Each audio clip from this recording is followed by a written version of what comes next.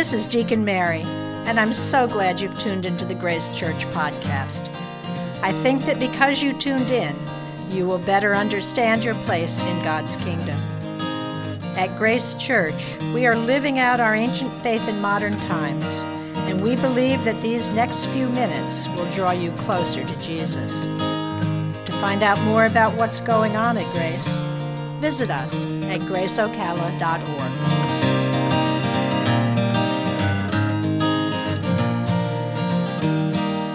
I'm not sure if I'm concluding or not, but we're continuing. I haven't decided if I'm going to preach on stewardship next week or not yet. But, well, I mean, look, you can fix this right now. No. A couple weeks ago, we started with what is tithing, what is biblical generosity. Last week, Tom Phillips did a great job talking about how we as Christians should be the most generous people because God has given us so very much. It was a perfect text that he took and set us up for today, because today I want to talk about how money is in fact God's medicine in our life. And now oftentimes when we think about money, we don't think about it as medicine. We think about it as the root of evil, which is not exactly what the Bible says. But instead, I want to say that money is a gift to us that God wants to use in us to do some pretty amazing things. So to get to that point, I want to start with a little story. Several years ago, Marissa and I went to a mall in South Florida called the Sawgrass Mall. Maybe you know it. It's an incredibly long mall. I think, well, at least at the time, it was the longest mall in the United States, which I don't know what that distinction means, but whatever. Super long mall. I think it was over a mile that you could walk in this mall, and it was one of these outlet malls. Now, the story about outlet malls, if you've never been, is they have two things going for them. Their prices are low because they either have last year's, last whatever style, or they have what are called Bs, or seconds. Now, a B or a second is some clothing or some product that has some kind of imperfection on it, some kind of blemish. It's not perfect enough to be an A, to be a first, and so it's still pretty good, not bad. Still possible that you could use it, so they put it in these outlet stores and you can go and buy it there. So we were there and we went, and I needed some jeans, and we went into the Levi's store, and I found a pair of jeans that fit me, that looked pretty good, and were incredibly cheap. And when I tried them on, they were really good until I noticed that the inseam on the right leg, as it went down, it moved. And when it got to the knee, it was over the knee. And it ended up, the seam did, over the shoe. But I thought, okay, well, no big deal. I'll tug it and I'll put it back. And it worked. I tugged it and it put it back. The seam was where it should be. The pants looked good. Everything looked right. I could certainly afford them. It was the only pair I could get, so whatever, that's good. And so it comes time for me to wear these jeans. I put them on. Everything's good.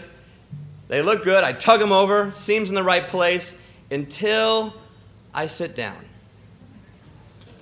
and then the seam shifts.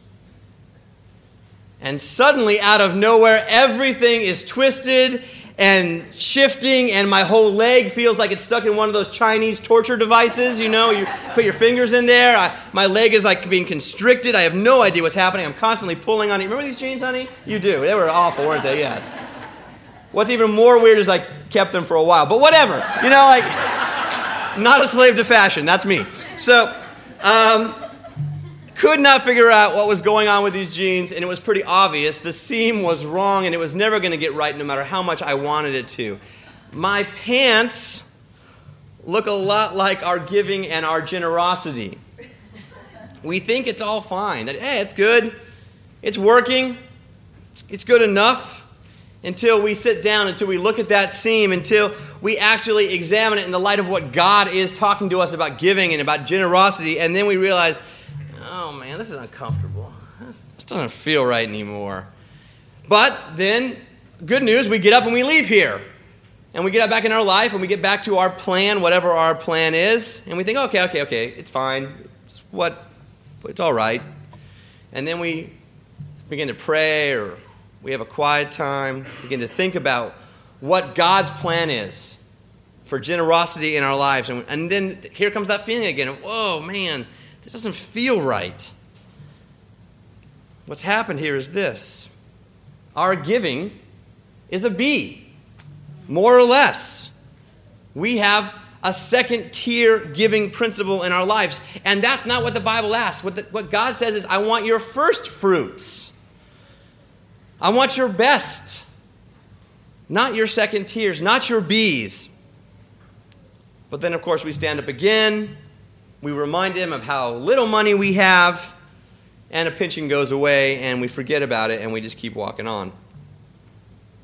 And we never quite figure out what the problem is here. Here's the problem. We've got to quit pretending that B giving, that B generosity actually is God's A plan. Because it's not. It's just not his plan A. And yet we are the ones who are constantly surprised when we give at a B level and it doesn't work and it feels weird and we can't quite figure why we're all twisted up. We can't figure out, why aren't we getting financially ahead? Why does my money seem to lead me and not the other way around? Why do I hate all these stewardship sermons? I can tell you why. B-level giving, B-level understanding of generosity and God's plan. We're twisted and uncomfortable because we're confused. Or we just don't want to hear any more about what God's plan of giving is in our life. So here's some good news that I want to give to you. In fact, I think it's great news. And that I think that money is God's medicine in our life. Now, I want for you to look along with me at our second reading today. This is from Paul's second letter to Timothy, most often thought to be Paul's last letter that he wrote. I want to look at that first paragraph, and I want you to read along with me, because so many times when we're hearing the readings come at us, we don't see what it actually says. And so I want you to hear this again. As for you, continue in what you have learned and firmly believed, knowing from whom you learned it, which of course was Paul, and how from childhood you have known the sacred writings that are able to instruct you for salvation through faith in Christ Jesus. All Scripture is inspired by God and is useful for teaching, for reproof, for correction, and for training in righteousness, so that everyone who belongs to God may be proficient, equipped for every good work. This easily applies to stewardship, to giving, to generosity. You have heard, you have thought about this, you have considered it. The question is, do you want to be obedient? Or do you want to continue to do what so often done? What I love about this text also is that there are promises implicit in it. Promises that God will give us all that we need spiritually, all that you need emotionally for life, all that you're going to need relationally in life for your friendships. And he will also give all that you need financially. God is saying to us here in 2 Timothy, I've got this. Trust me with all that you have. Read the word, trust me, I'm going to care for you in all of that. And yet we still believe in the B's. How do I know? Well, if only to look at the average yearly gift here at Grace. It's about $1,900. Not even close to what a tithe would be. And so I know that we believe in the B's. I know that we don't trust God to fully execute his word in our lives. Now, I'm not going to tell you that I think you're greedy, because I don't. I don't think you're hoarding all of God's wealth. But I do know that more than learning to trust God for 100% of what he's given us, we have learned to trust life's hard lessons. We've learned that the unpredictable, the unexpected, is always right around the corner. Isn't that not the lesson of Hurricane Matthew of last week? We've learned that because the unexpected, because the uncontrollable are always right here, what if plagues us?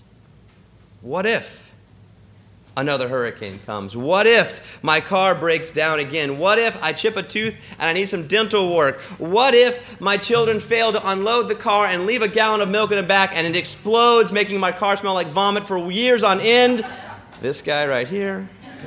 What if happens all the time. And so then we say to God, well, now what, God? You're going to fix that? You're going to fix my stinky car? Sure, I believe in your salvation. Super grateful for that. But what if wins again? Wins all the time, actually. So, here's what happens if what if wins over God's medicine, that is money. What happens if we believe what if more than God? The first is we give very little or nothing at all because we want to hoard God's medicine. We want to hoard his money. Like it's something that we can save and have for that time just in case. Better yet, a lot of us think that money and finances and giving doesn't apply to us because there's only finite resources. There's only so much to have. And so since we only have so much, God can't provide more because he can provide a lot of things, but just not money. And so we can't be generous. And we then yet again put on our B pair of pants. In doing so, we actually are neglecting God's medicine. We've forgotten what he does. We want him to make us well, but we don't want him to do that through giving or generosity. And so we don't take the medicine. We don't do what he told us to do. How dumb is that? So, if we don't give, we don't experience his provision. Maybe we don't understand that money is God's medicine, and we actually fear those what-ifs. We fear what might be coming down the pike, and so we miss this message that God wants to give us everything that he has, that he wants to teach us and bless us and grow us and stretch us and overwhelm us with him and his provision. We miss it because we're afraid that if we did what God said, it wouldn't be enough. But did you know that fear and faith don't work together? Did you know that fear has never actually created more faith at all? Fear has never blessed someone. Fear has never been a part of God's plan. Not one day, not 1 minute, not 1 second. And yet, some of us love fear. We won't say that, but our giving does. Our generosity says that we love fear. I want to tell you who taught me the very most about this idea of not letting fear overcome my giving. And it was actually my mother-in-law. My mother-in-law is an amazing, amazing giver. She gives without any thought to it. If someone has needs, she just gives, and she keeps no record of what she gives. She just keeps giving. And her giving has inspired me. It's faith-filled. It is absolutely reckless. I'm just going to say that. But it is awesome. She understands that money is God's medicine, and so she has not let it consume her with fear. So sometimes we neglect the medicine, other times we fear the medicine, and finally, whether we've neglected it or fear it, sometimes we just forget it. We forget that God has lots of plans for us. We forget to take this medicine, and we get tied up in our own life. We forget to be generous, to give. Life circumstances cause us to forget about God's plan in our life. And so we don't take any medicine at all.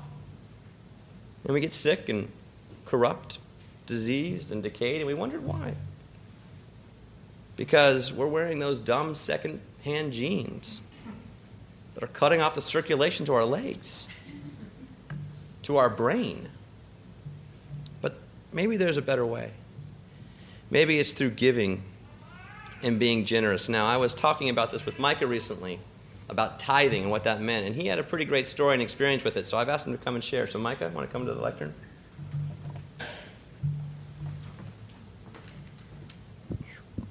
Morning. Morning. So, I started tithing. It was the beginning of this summer. And the reason I'd started tithing then was I'd heard my whole life from Dad, you got to tithe 10%, and he, made all the really valid arguments. God gave you all this, so you got to give back 10%. Made a lot of sense. I never had money, though, so it wasn't a problem. So, until this summer, I got a couple of jobs because I was saving for a laptop. I was saving up for a MacBook Pro. Very exciting. It was super nice. A couple of my family members have their own. It was exciting. And so I was going over to my dad one day. I was showing him look, Dad, I have $200 in my bank account. It's amazing. And it's more money I've ever seen. And he was like, well, are you going to be tithing? So I started tithing, and it wasn't easy so I did that for several weeks, and it was all working out until one day I finally had a big moment in my money-making career. I had made $1,000. I came home that day, and I was very grumpy about it. And Dad asked me why I was so upset. I said, well, I made $1,000. That means I have to tithe 10%. I'm going to be back at $900. I'm going to be losing weeks here. I'm never going to get past this. That was when my dad went, son, I have some good news for you. He did his weird finger point he does. He's a fan of that, apparently. Turns out you're supposed to be tithing 10% of your income rather than your whole savings account. Every single week, he was tithing 10%. No one had clarified this point to me, so money was hard to make. And it turned out I could have had my laptop several weeks earlier. But, so that was how I learned how tithing works. Since then, it has gotten better. I've gotten a little bit better, more efficient at it. It's making more money. But it's still not as easy as it could be, mostly because I forget. So if you ever see me at the end of the sermon, you're going to see me in the back there, and now I'm going to be trying to pack up super fast, run out the door, hop over the fence. It's because I'm rushing over to the bank because I forgot to withdraw cash. Thank you. Thanks, Micah. See, isn't it good news that God's not asking for 10% of your income every single week? Don't you feel rich now? You're wow, only 10% when I get paid. That's easy. Compared to what Micah was doing, he was on some very rigorous giving schedule. The question that everybody has asked me when I told that story is, well, you gave him a pass for the next several weeks, right? And I was like, that's not my decision. I am not God, so he ain't got to figure that out. But the beauty of this, all of this, is that giving, generosity, it is good medicine. And grace, we need to take it again. Amen. We are so glad you joined us on our podcast today. We hope that you will take what you've heard and share it with your community.